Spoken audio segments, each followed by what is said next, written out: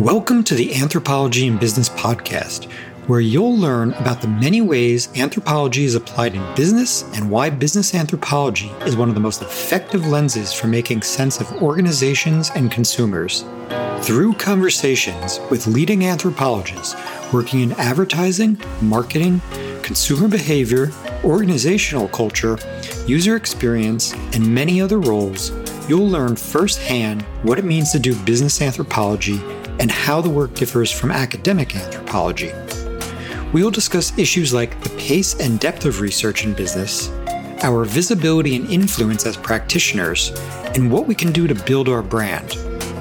We will also focus on the value and impact of our research in business so that we can help business leaders understand why they should be hiring anthropologists. I'm your host, Matt Artz, a business anthropologist specializing in design anthropology and working at the intersection of product management, user experience, and business strategy. Let's get started. All right. Hi, everyone. Welcome back. I'm Matt Artz of the Anthropology in Business podcast. I'm here today with Autumn McDonald. Autumn is an applied anthropologist, a degree from UNT, same as me. So I'm happy to have the opportunity to talk to another UNTer. And you're the owner of ADM Insights and Strategy, which we'll get into. Previously, you've spent time at Hershey, Mattel, Revlon, Kraft, Colgate, Procter & Gamble. So a lot of great experience, a lot of things to talk about, I'm sure. So Autumn, would you mind maybe to start, would you maybe tell us a little bit about how you've come into anthropology? Yeah. So, I think honestly, the seeds for anthropology for me were planted when I was really young as a child, because we spent time overseas growing up, and that gave me a chance to experience other peoples and other cultures and different ways of being. And I think that's what really piqued my curiosity initially. But then what I would say cemented that is during my time at Procter & Gamble, we were great at doing market research that answered what people said they were doing or what people said they felt. But we weren't so fabulous at getting at the underlying why. And I always felt that there had to be something more and that there had to be a robust and rigorous way to uncover that why. But we hadn't quite cracked the code on that. And so I knew that I wanted to go back to school and study and learn what could be done to get at that underlying why. And anthropology was the answer to that. Yeah, cool. Now you say, from Procter & Gamble, but Procter & Gamble was, more distant in your past. So yes. We actually have a similar story in that regard, because I first had the idea to go back, maybe as early as 2008, 2009. And then it took me probably 4 or 5 years before I actually made the transition. So you too had some gaps. So what, what was that process like in between, and why did it maybe take those years, or what happened in there that finally sort of pushed you over? Mm-hmm. So the reason why I didn't go back right away at that time, very candidly, is, the compensation in corporate America is wonderful. And walking away from that was very hard. And I absolutely love research. So I loved what I was doing on a day-to-day basis. And so to think about stopping that altogether to go back to school was a difficult choice. But eventually I had to listen to the burning and the yearning that was in my heart and the passion to have that deeper understanding. And finally I did that. I said, this is burning inside of me. I want to know the deeper whys. I'm not satisfied any longer simply getting at the claimed what and the claimed emotion and behavior. I've got to get more depth, or what we call as anthropologists, the thick data. And so I made a decision to leave corporate America and go back to school and focus on my own company. And here I am. Yeah, great. And so did, seeing as you went to UNT, we were there at different times. So did you do the online program? Yes, I did. Okay. Yes. And so, did that contribute also to you having the opportunity to do it? Because I know for me, it really was the same thing. I didn't want to quit working. So that program made it possible.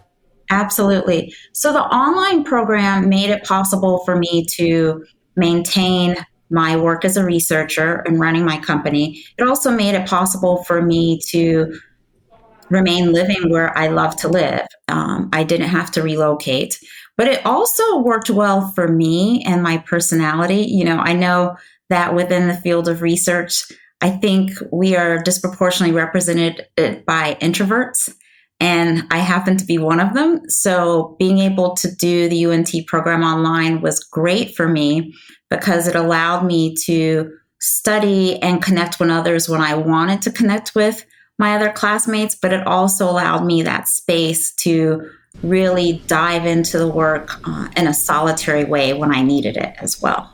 Yeah, great. And so tell us a little bit about the research you were doing, before you started your company. Before I started my company. Well, so as you mentioned, I had been working for many years at various Fortune 500s. And so the work that I was doing spanned a wide variety of arenas, everything from new product development and innovation type research to advertising development research and advertising testing, pricing research, volume forecasting, you name it. Anything that you would think of as being in the business life cycle was the type of research I was doing. And I was doing research that was both quantitative and qualitative in nature. And in some cases, it was fielding new primary research. In other cases, it was leveraging syndicated research and secondary sources. So it was a wide variety of work. And I had been doing work across 6 continents.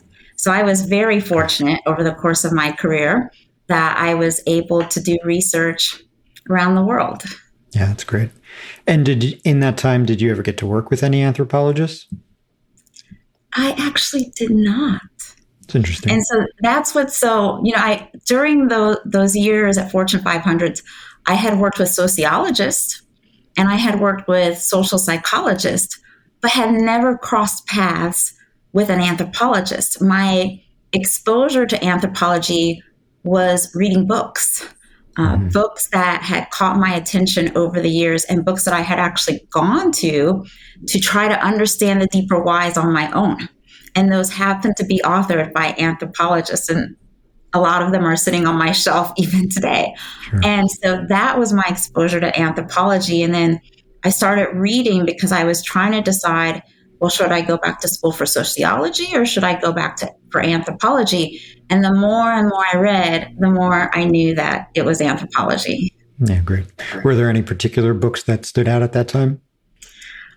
So there was a book that I really appreciated, and it was a book by Frantz Wendens Twine, and it was looking at conceptions of race in Brazil related to the Afro-Brazilian community. And that's one by an anthropologist that, I've gone back to over and over again over the years. In fact, I just tapped into it again for a research project I'm doing at the moment. Oh, very cool. Well, so let's maybe you can't speak about that project, but why don't we use that to pivot to your company? So now you have your own company, and so why don't you tell us a little bit about how that came to be, the process of starting it and the kind of research you're doing there. Yeah. So I actually started the company in 2015, and I started that company in the fall of that year. I had left Mattel. During a restructuring, and I wasn't sure what I was going to do next. And so I thought, why don't I start my own little company until I decide what's next? And I started doing research for agencies here in New York and dabbling in it, and I really enjoyed it. But then I received an excellent job offer to go to another Fortune 500. And with that, I had to put my company on hold and really only do work in the nonprofit space. So it wouldn't be a conflict of interest. Mm-hmm.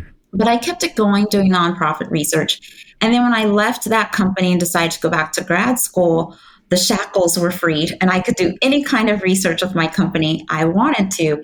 And so now the work we do is primarily with multinational corporations.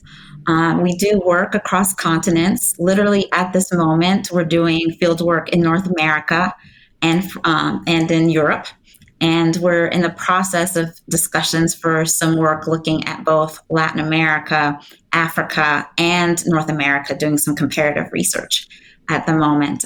But again, the work we do is both qualitative and quantitative. And our positioning as a company is that we do market research with an anthropological lens. And that anthropological lens is what gives us greater human centricity and depth of understanding. Yeah, great. And so, that brings up something I know, we've talked about in New York, and the concept of identity. And do you include anthropology in the way you describe yourself or your business or whatever it may be? And so you choose to do that, whereas some don't. So why did you choose to do that? Or let me first ask, did you choose to do that from day one of like sort of post UNT or during UNT?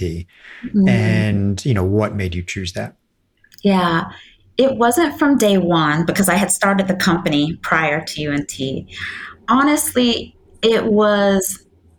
I created that brand positioning when I really felt like I had become an anthropologist. And maybe you have a similar moment, Matt, but I think somewhere along the journey of anthropology and studying and growing, you have this inflection point where you say, yes, I am one now. and I had that moment, I had that inflection point where I felt, I am not solely a market researcher. I am now truly an anthropologist. And I not only have done the work, but I see the world differently, Matt.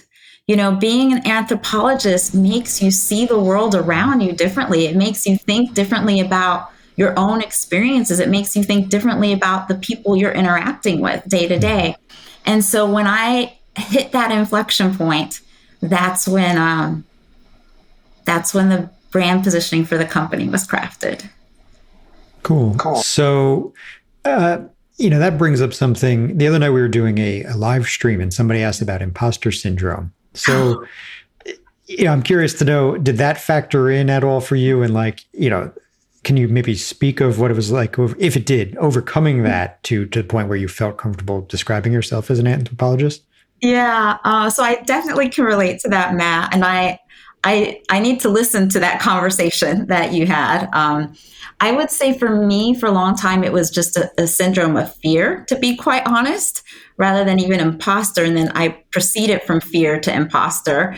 And it was really because I was surrounded by these great minds, these folks who know so much about anthropology and the social sciences that I didn't have the confidence for a while that I was like one of them, if that makes any sense. But then after a period of time engaging in conversation and debate and discourse and riffing with each other and building ideas about methodology, it dawned on me that I can rough and tumble with them. I can rough and tumble with the best of them. And so it's at that point that the imposter syndrome shed away. Yeah, that's great. So when starting your company, given some people when starting it, they have the trouble of getting clients and, going through that process and of course, not just getting the first one, but maintaining the pipeline. Yes. So, I'm wondering, did you have that struggle at all? I know you said you're doing some work for agencies initially in New York. Can you speak to maybe how you went about starting your business and getting work? Yeah. So I think for me, perhaps it was a little bit of a different journey. And that's because, me starting my business came about after 2 decades at Fortune 500s in corporate America. So I already had a professional network established and a community, a very large community of fellow researchers and folks who are in positions at various companies in which they are leading research organizations. They are making decisions about who to work with to field research, and they had known me and my work for many, many years when I was a researcher on the client side. And so I think that has played a huge role in helping ADM Insights and Strategy to grow, because there's a knowledge and a network of the type of research that was done previously, and then adding anthropology on that, the knowledge that, well, it can only get better from there, if that makes sense. So it hasn't been, there hasn't been the need to go out and advertise per se. I don't advertise. All of our clients have come by word of mouth. Yeah, that's great. And I mean, of course, you're fortunate. Not everybody, of course, has that opportunity, especially those who are starting it new. So, that's great for you, for sure. But it also, maybe speaks to, I guess there's still questions like, so you had all this experience, you had these, this personal connection, but you still didn't, run your own business, Yes. before you started, right? So was there anything that you had to do just to sort of upskill on, the idea of even starting your own practice? Not from the research end, but just like, business management, finance, anything in that space? So again, I think the fact that I had over 2 decades in business made it an easier upstart for me, because I had lived through working on not only big brands, but small brands that were being launched at Fortune 500s. And I had been fortunate to see what that journey was like of launching and starting a small brand and doing that in multiple countries. So quite frankly, starting my own business was very easy. The startup felt to me rather straightforward. It was just like launching a brand, which I have been working on for years and years, except the brand was now mine instead of someone else's brand at a larger company. And so I really just approached it that same way. I developed a critical path schedule. I outlined what the different steps that needed to happen from a functional area, whether that was from a legal standpoint, finance standpoint, research expertise standpoint, and then I followed the critical path into marketplace. So for me, it felt rather second nature. Yeah, that's great. Very fortunate to have all the experience you did, for sure. So why don't we, we're talking about the business. You said, you have some projects right now that are spanning multiple continents. So you want to maybe, and I know you had some previous research experience that did the same. So you want to maybe talk about how you go about managing that, that need. And obviously right now during COVID, I assume that you're working with some partners abroad. So, what does that process look like for anybody who's maybe not had the international experience? Yeah. So I can talk about how I'm doing it with my company now, because on the client side, it's a little bit different how I did it in that context. But we have partnerships with collaborators on the ground in various countries. So, for example, not too long ago, my company was asked to do a project in China. And I was really excited to do it. I have been doing research in China since 2012, and it was a great opportunity. And the focus of the project was developing, I would say, content for shopper marketing and retail execution. Now, I don't speak Mandarin, so obviously I needed someone who would be a strong moderator on the ground. And the way the partnership functioned was I wrote the screener, I wrote the discussion guide, and then I partnered with a local company and a moderator that is very well regarded, highly regarded in Shanghai. And he moderated while I listened live to the focus groups with real-time translation. And we moved from there. I wrote the summary and published it for the client, and we were able to move very quickly that way. But that enabled us to have the language expertise, but also even in the screening, I asked him to use his local lens. If there were any screening questions I had written that weren't appropriate for the local market or should be tweaked, getting his expertise in that domain was key. So we do that with partners on the ground in the markets, but we lead the design of all of the projects, and We partner locally for in-language capability. And if there's something that we're not familiar with for the local context culturally. Yeah, that's great. And so, the point of having the moderator interject, their expertise during the process is interesting, but I'm wondering if you've ever even maybe moved that, earlier in the workflow. Have you ever kind of co-created the screener and discussion guides? I have not needed to do that yet, Matt. Not yet for the screener. It has always been me and my company taking the lead and then getting the input from the local folks. But Matt, I think that's largely due to the fact that the countries where we've been doing research so far are countries where we have a decent level of prior experience, right?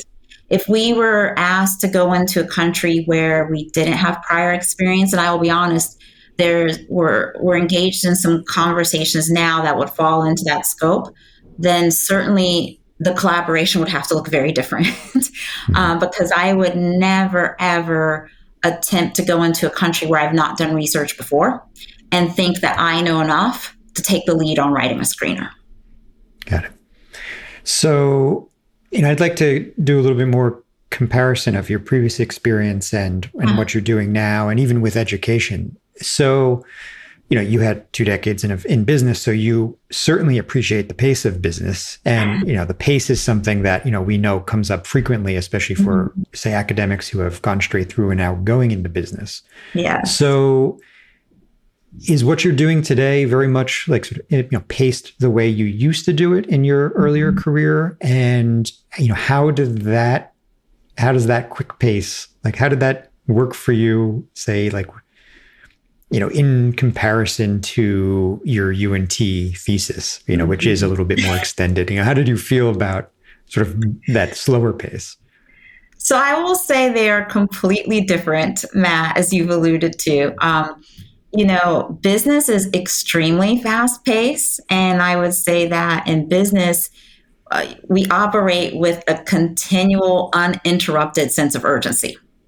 And that to me is very different than what I've seen in academia, where I would say the concept of time is a little bit more fluid and what I perceive as being more relaxed.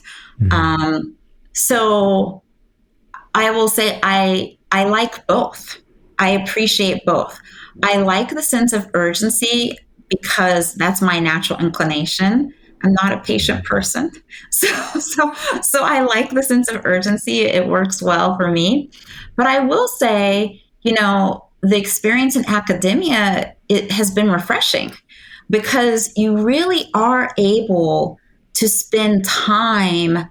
For example, if you think about a text, if you think about a body of research, you're able to spend time with that research and really going deep into it and reflecting in a way that, quite frankly, when you're on the client side, you're simply not able to do.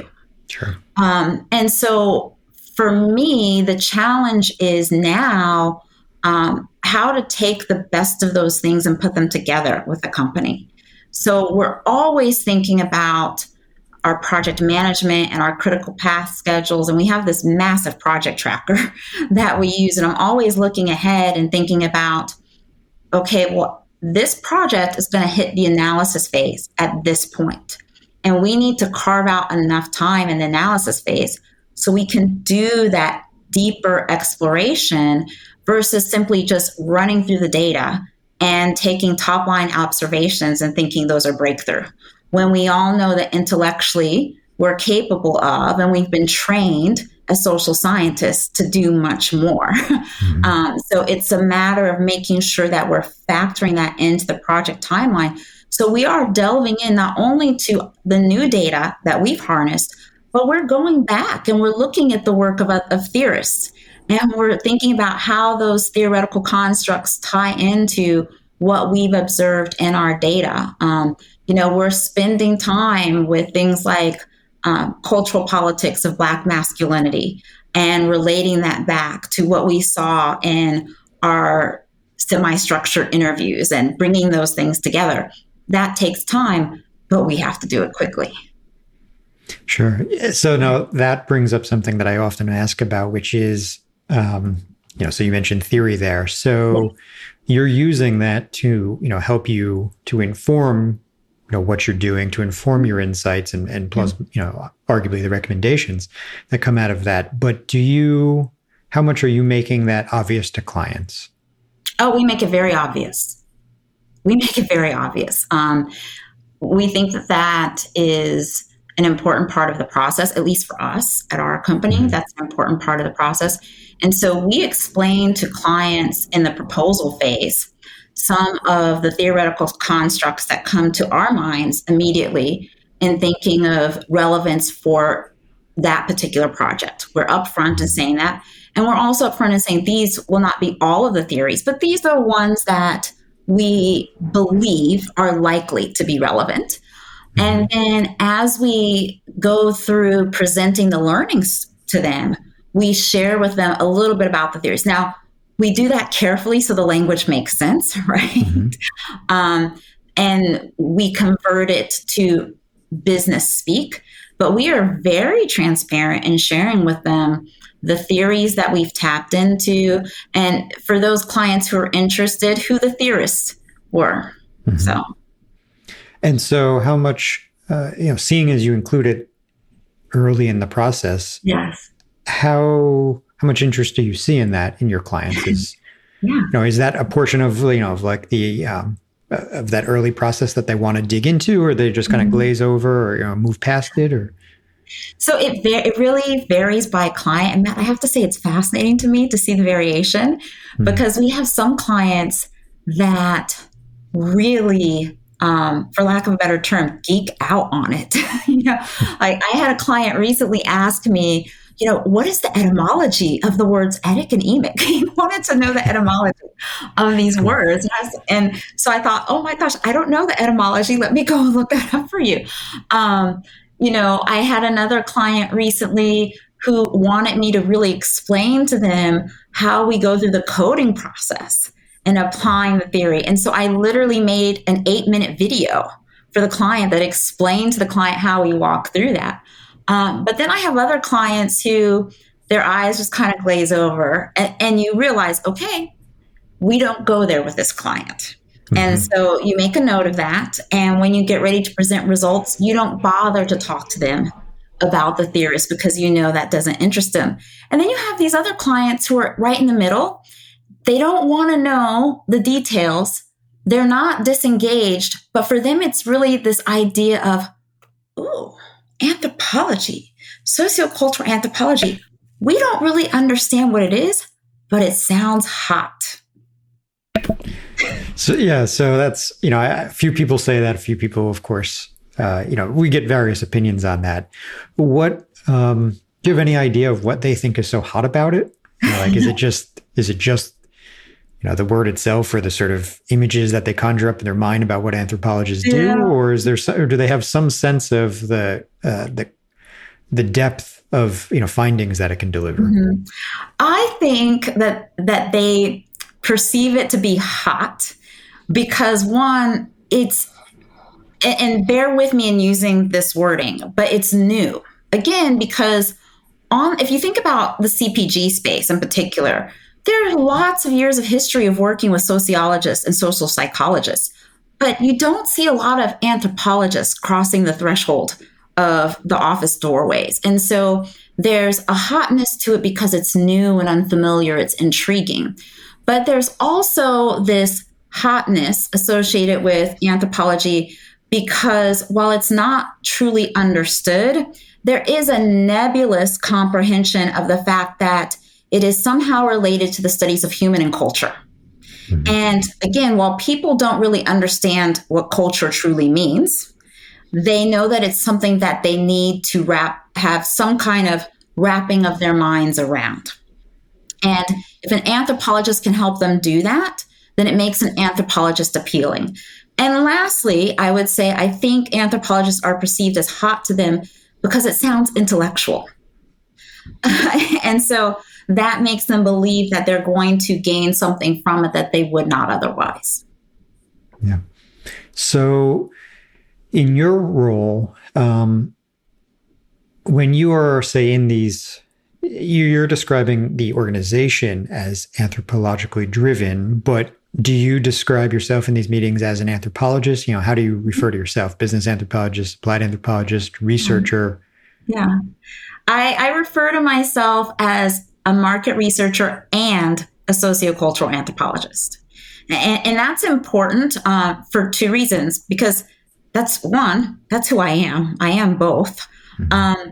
But two, that allows them to know that I relate to them, because our clients are, for the most part, they are market researchers and folks in the functions that are called insights and analytics on the client side. So by referring to myself as a market researcher, it lets them know I understand you. I spent 2 decades sitting in the exact same chair that you're in. I have your back. I relate to you.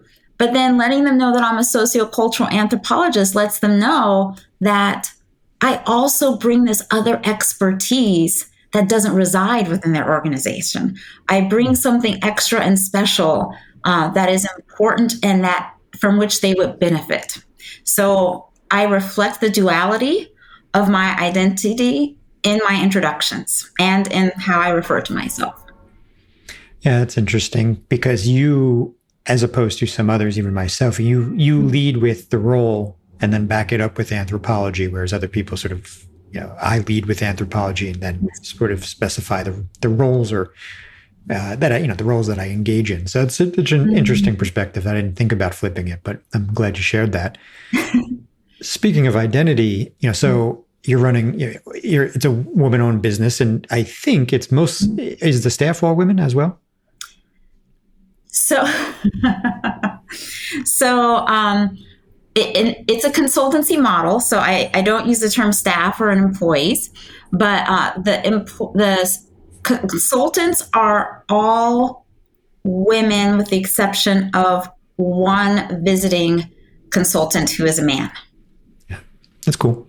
That's how have you had any struggles, as a woman-led business? Is there anything that, I know if you've posted on LinkedIn, about, you post some content that is, socially aware. I will just, frame it as a, gender or race. Mm-hmm. So have you had any struggles that, you think with sharing with other women, who wish to start a business would be interesting?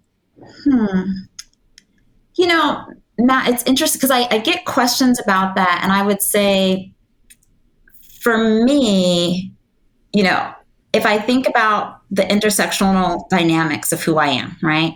I'm a woman, I'm a person of color, and I also happen to be ADA, which is not something I talk about a lot. But I have those 3 intersecting points. And I would say the point that affects me the most as an anthropologist, as a market researcher, and as a business owner is not the gender portion of my intersectionality. It's the race portion of my intersectionality. So quite frankly, I don't feel that I have experienced any challenges in being a business owner or an entrepreneur due to my gender. I feel like there are certain things I need to do differently in being an entrepreneur and business owner due to my race and ethnicity. Mm-hmm. So that, to me, is what I see playing a bigger role in how I have to navigate the course in a very intentional and different way rather than my gender. Got it. And is there, anything that you learned there that maybe others should be aware of if they're, again, thinking of, starting a business? Yeah, I would say I think it's really important if you are a person of color who is striving to start a business in this space. I think it's very important for you to carve out what is the lane in which you want to play, how you want to define your brand and the scope, and make sure you have the expertise to do that. And that applies for everyone, but let me be clear what I mean by that in the context of being a person of color or BIPOC or whatever terminology a person chooses to use. I think oftentimes if you are BIPOC or a person of color, you can easily get channeled into a situation in which clients think you only do work related to that specific community. And that might be your choice. You may say, oh, you know what? I am Asian. I want to focus my research on the Asian community, or I'm Indigenous. I want to focus on work on the Indigenous community, and so on. And that is wonderful. And that is beautiful if that's what you want to do. If you want to do work that is more broad than that, I find that it is a constant reminder to let clients know that you do work beyond the community that matches the language you speak or your phenotype or whatever label may be associated with you demographically. And so for me, that's something that I am constantly thinking about, because yes, I've done over 300 studies with Blacks in the United States. Yes, I've done over 200 studies with Latinos in the United States. But I've also done research in Australia. I've also done research in South Africa and Venezuela and Colombia. And so it's important for clients to understand that the scope of the work that our company does is not limited to one particular demographic. And so I think that's an important thing for people of color to keep in mind in starting their own business. Yeah, thanks. That's a good takeaway. And how do you go about, communicating your experience? Do you try to bring that in very early in the process, just so they do understand the depth and breadth of the work you've done? Oh, absolutely. We have a company intro deck, and in the company intro deck, we call out very clearly that we do work across 6 continents. That is explicitly called out. So we make it very clear that our work is not limited to any one particular community, demographic, or region of the world. Great.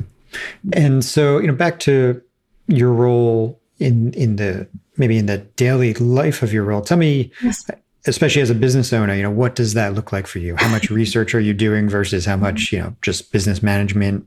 And, just give us everybody a sense of, what that daily, weekly, kind of monthly world looks like. So, Matt, I would say a daily, weekly, monthly look is doing everything, Matt. And I truly mean that in the most sincere way. I mean, I am doing everything from sitting down and doing the books with the accountant to reviewing contracts with our company legal counsel to I spent 4 days this week doing field work, semi-structured interviews. Today, prior to meeting with you, I was doing analysis on field notes from the interviews. And earlier this week, I was literally going through and racking my brains looking at different theoretical constructs and trying to align those to the field notes from another body of work. And earlier this morning, I was writing a screener. So it really is nuts to bolts, everything. And I think that goes back to what we discussed earlier about, an entire product life cycle. Well, now it is the entire product life cycle of my business, right? From top to bottom, bottom to top, every aspect of the business. And so do you enjoy owning the business as opposed to being in-house? Absolutely. I do. But I think that there's a variety of things there. One, I like the freedom. Mm-hmm. I like the freedom and the flexibility. But I think, too, the part of the reason why I love my business so much is because I do have the anthropological lens now. I don't think that I would enjoy this business as much as I do if I hadn't acquired that expertise. Because I don't know about you, Matt, but it's really fun to sit down with a stack of body of journal articles on one side and your data on the other side, and you're thinking about how does the content in these journal articles align with the data that you've observed in your research, and marrying it all together to create something beautiful and this deep aha that your client never knew before and they wouldn't have been exposed to otherwise. I love that. For sure. So yes, I love owning a business, And I know that a large part of the love I have for this business and my enjoyment of it is directly related to anthropology. Cool. So, yeah, it's funny you say all that because right before this, I was reading through some articles while trying to put together a new paper for, an upcoming conference. Mm-hmm. And I agree, it's an enjoyable task, mm-hmm. but we oftentimes in business don't contribute back, maybe as frequently mm-hmm. as we could. And I mentioned this again in the live stream the other night in my closing that, we were on this live stream talking about how, we want to use new media to make anthropology more visible. Mm-hmm. And a lot of comments came up in there, from the team about how we'd like to see academics sort of, engaging in, in anything from the use of LinkedIn to whatever it may be, right? Mm-hmm. To sort of help promote anthropology. And at the end, I said, I agree with that. I think that's all good and well, but it would also, I think, behoove us all if we, you, I, and mm-hmm. All of our other kind of colleagues also contribute back, because the things we're learning in the field can certainly help develop not just, theoretical, but, maybe new methodological approaches. Yeah. And so I'm wondering, are you thinking of, given your, your love for that process, are you thinking of taking any of your data and doing something with it? So short answer is yes, it is something I've thought about. I will also be very honest with you in sharing the challenges that I think about when I consider that. One is the challenge of securing client agreement mm-hmm. to have their research shared in that way. Because, research when you think about multinational corporations, it is a competitive advantage.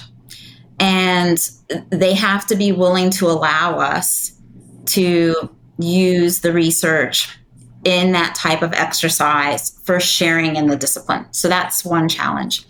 The other challenge I have is, there is within our discipline, as you know, a certain expectation for how things are communicated when you read certain anthropological journals or other social science journals. Sure. And there are others that are written in a more accessible way. So, for example, the SFAA, their articles, I find, are quite often written in a manner that is quite accessible.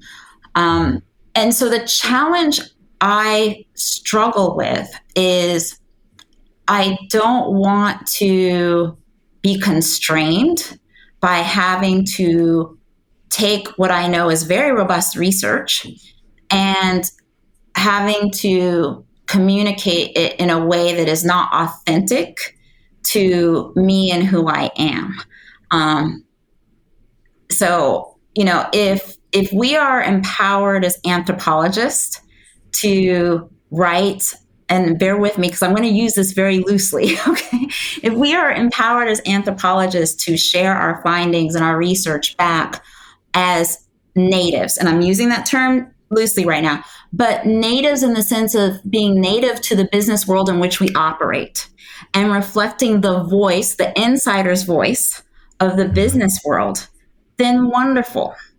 But if we have to let go of our nativeness to the business world and we have to reject the insider voice for which we are experts, then I struggle with that a little bit because isn't our responsibility as anthropologists to reflect the insider's voice? Sure. Yeah, no, it's a fair point. And, while I haven't done this yet, I know both Bob Moraes and, Tim Malafide have seemed to navigate that by publishing in the Journal of Business Anthropology, but also, just sort of, loosely referring to the client work, if you will, like, client in X industry versus naming who it is. And so, that I'm looking at, how can I possibly do that with some of the data I have? But I imagine, in your case too, you have a long history of it. So it'd be very interesting to read what you might be able to come up with. We have a client that just agreed with us to do conference presentations on a body of work we just finished. It's a body of work that we're very excited about. And it was a body of work focused on understanding culture of specific communities.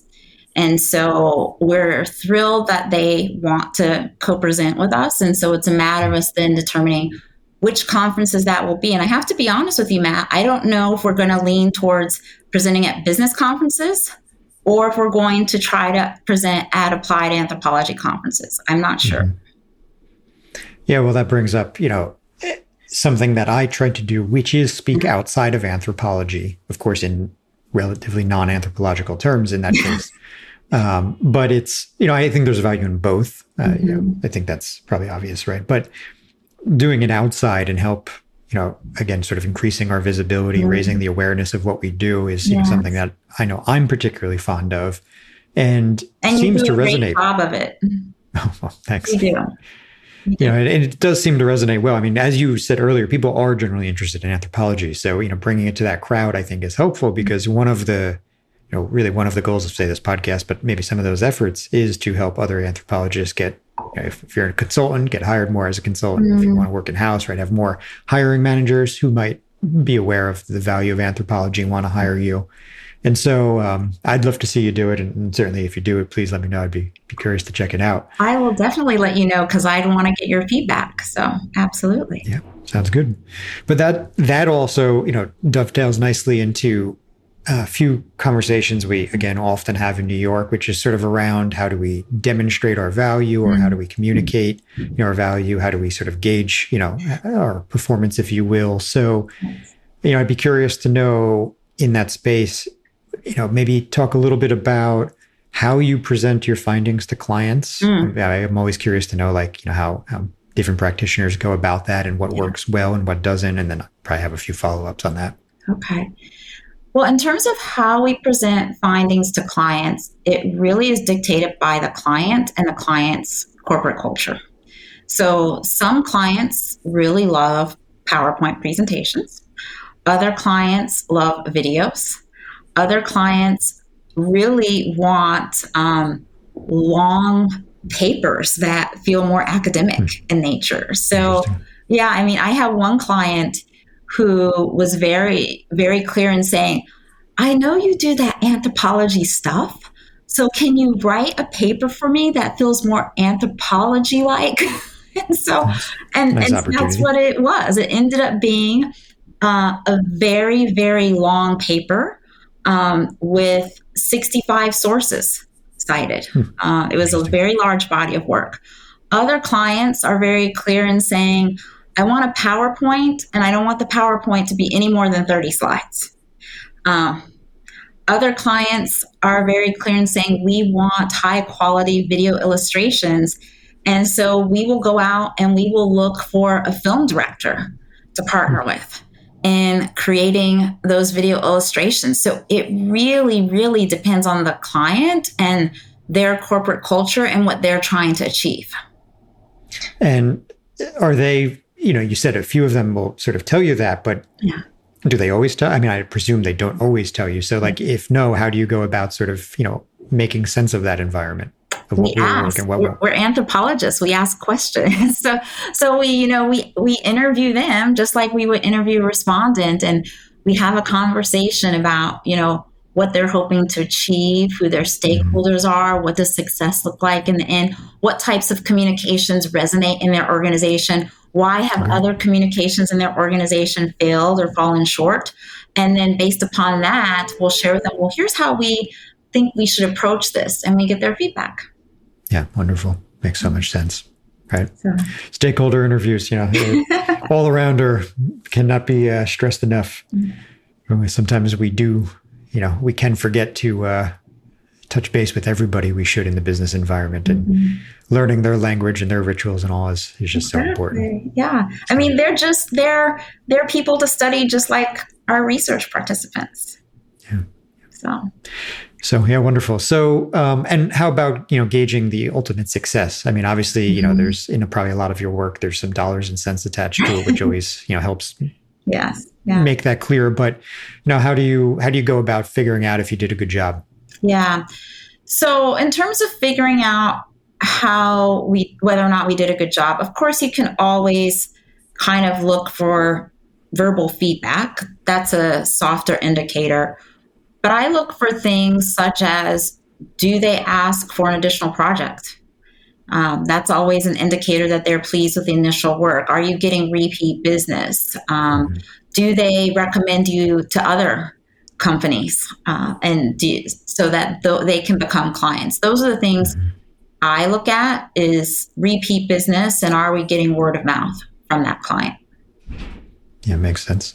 And so I'm maybe like to pivot now to, maybe some recommendations you would have for anybody else who wants to get in this kind of work. So as we said at the outset, you're fortunate in that you had 2 decades of experience. Might be a little harder for some, but if you were to reflect on anything about your path, whether, when you did your anthropology education, or how you did it, or, how you started your business, anything in either of those spaces, anything, think you have anything that you would recommend to anybody else who maybe wants to start their own practice? Wow, Matt. So I have so many things I would recommend. So you kind of asked me 2 questions. You asked me for recommendations related to, school and the anthropology journey, but you also asked for recommendations related to business. Do you want me to answer both, or one or the other? You can take it as you wish. I'll leave it up to you. Whatever you think is relevant for anybody. So as it relates to the academic journey, I would first of all say, if you are coming into anthropology from a discipline that is outside of the social sciences, I would say do a lot of preparation in advance. For me, it was a very difficult transition. My undergraduate degree is in theoretical mathematics. And so going into anthropology was not a smooth and easy switch. So I would just say to anyone, I would reach out to the department in advance and ask for suggested readings that you can do the summer before you start the fall semester, and kind of ramp up. In terms of business, one piece of advice I would really give, and this is whether someone is new in doing business anthropology or whether someone has been doing business anthropology for a really long time, I would really encourage folks to get client-side experience and perspective.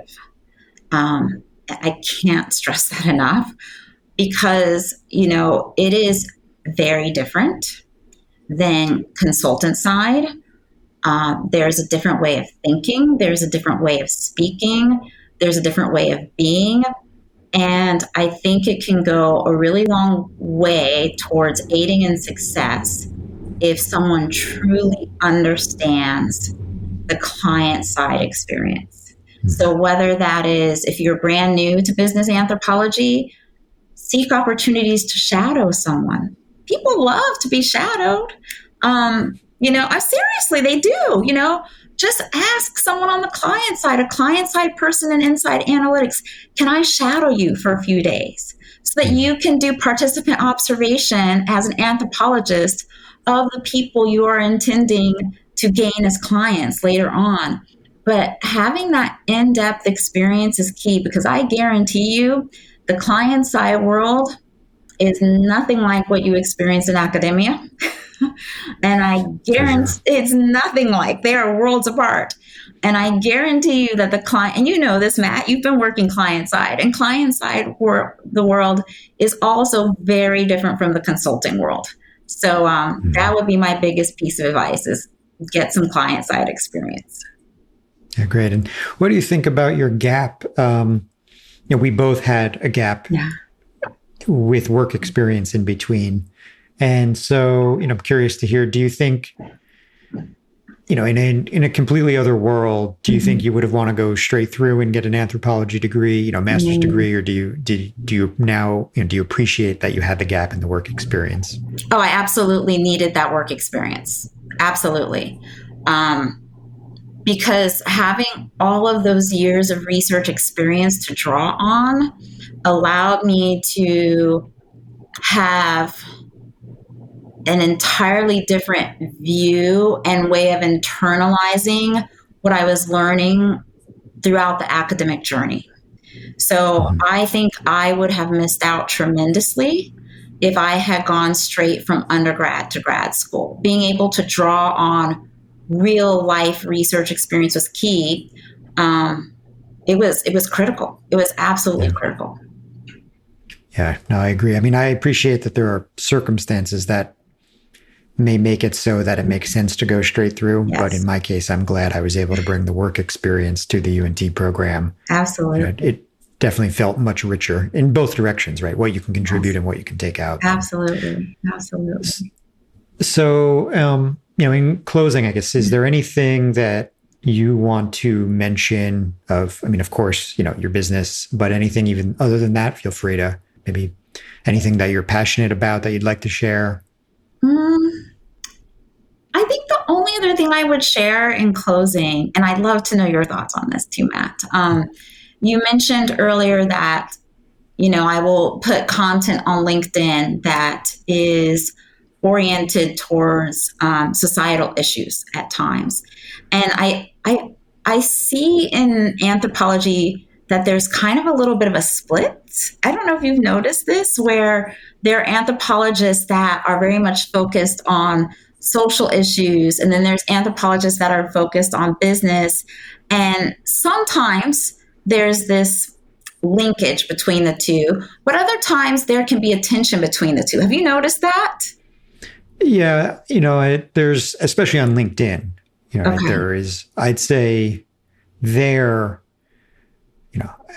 my very sort of broad, view of LinkedIn, I think is generally less political, right? Okay. And, whereas I think anthropologists who are engaged in business might be a little bit more political on Twitter.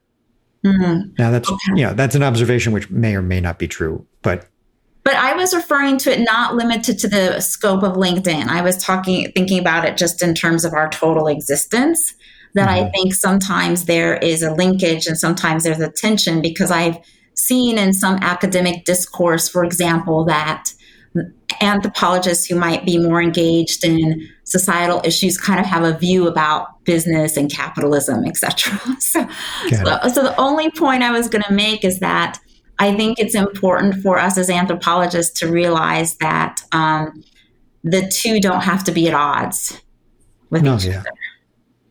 Yeah, to me, where the linkage is maybe more clear is in the design anthropology space, which is really like, I say that I work in business anthropology and specialize in design anthropology because I am, very much in the space of, co-creating, in research and design with participants, to create products or services that ideally are going to impact some change. Okay. Right? And so I think in that space, it's much more common for people to sort of dig into those issues, whereas maybe in the more sort of traditional business anthropology space, I think it's maybe less so.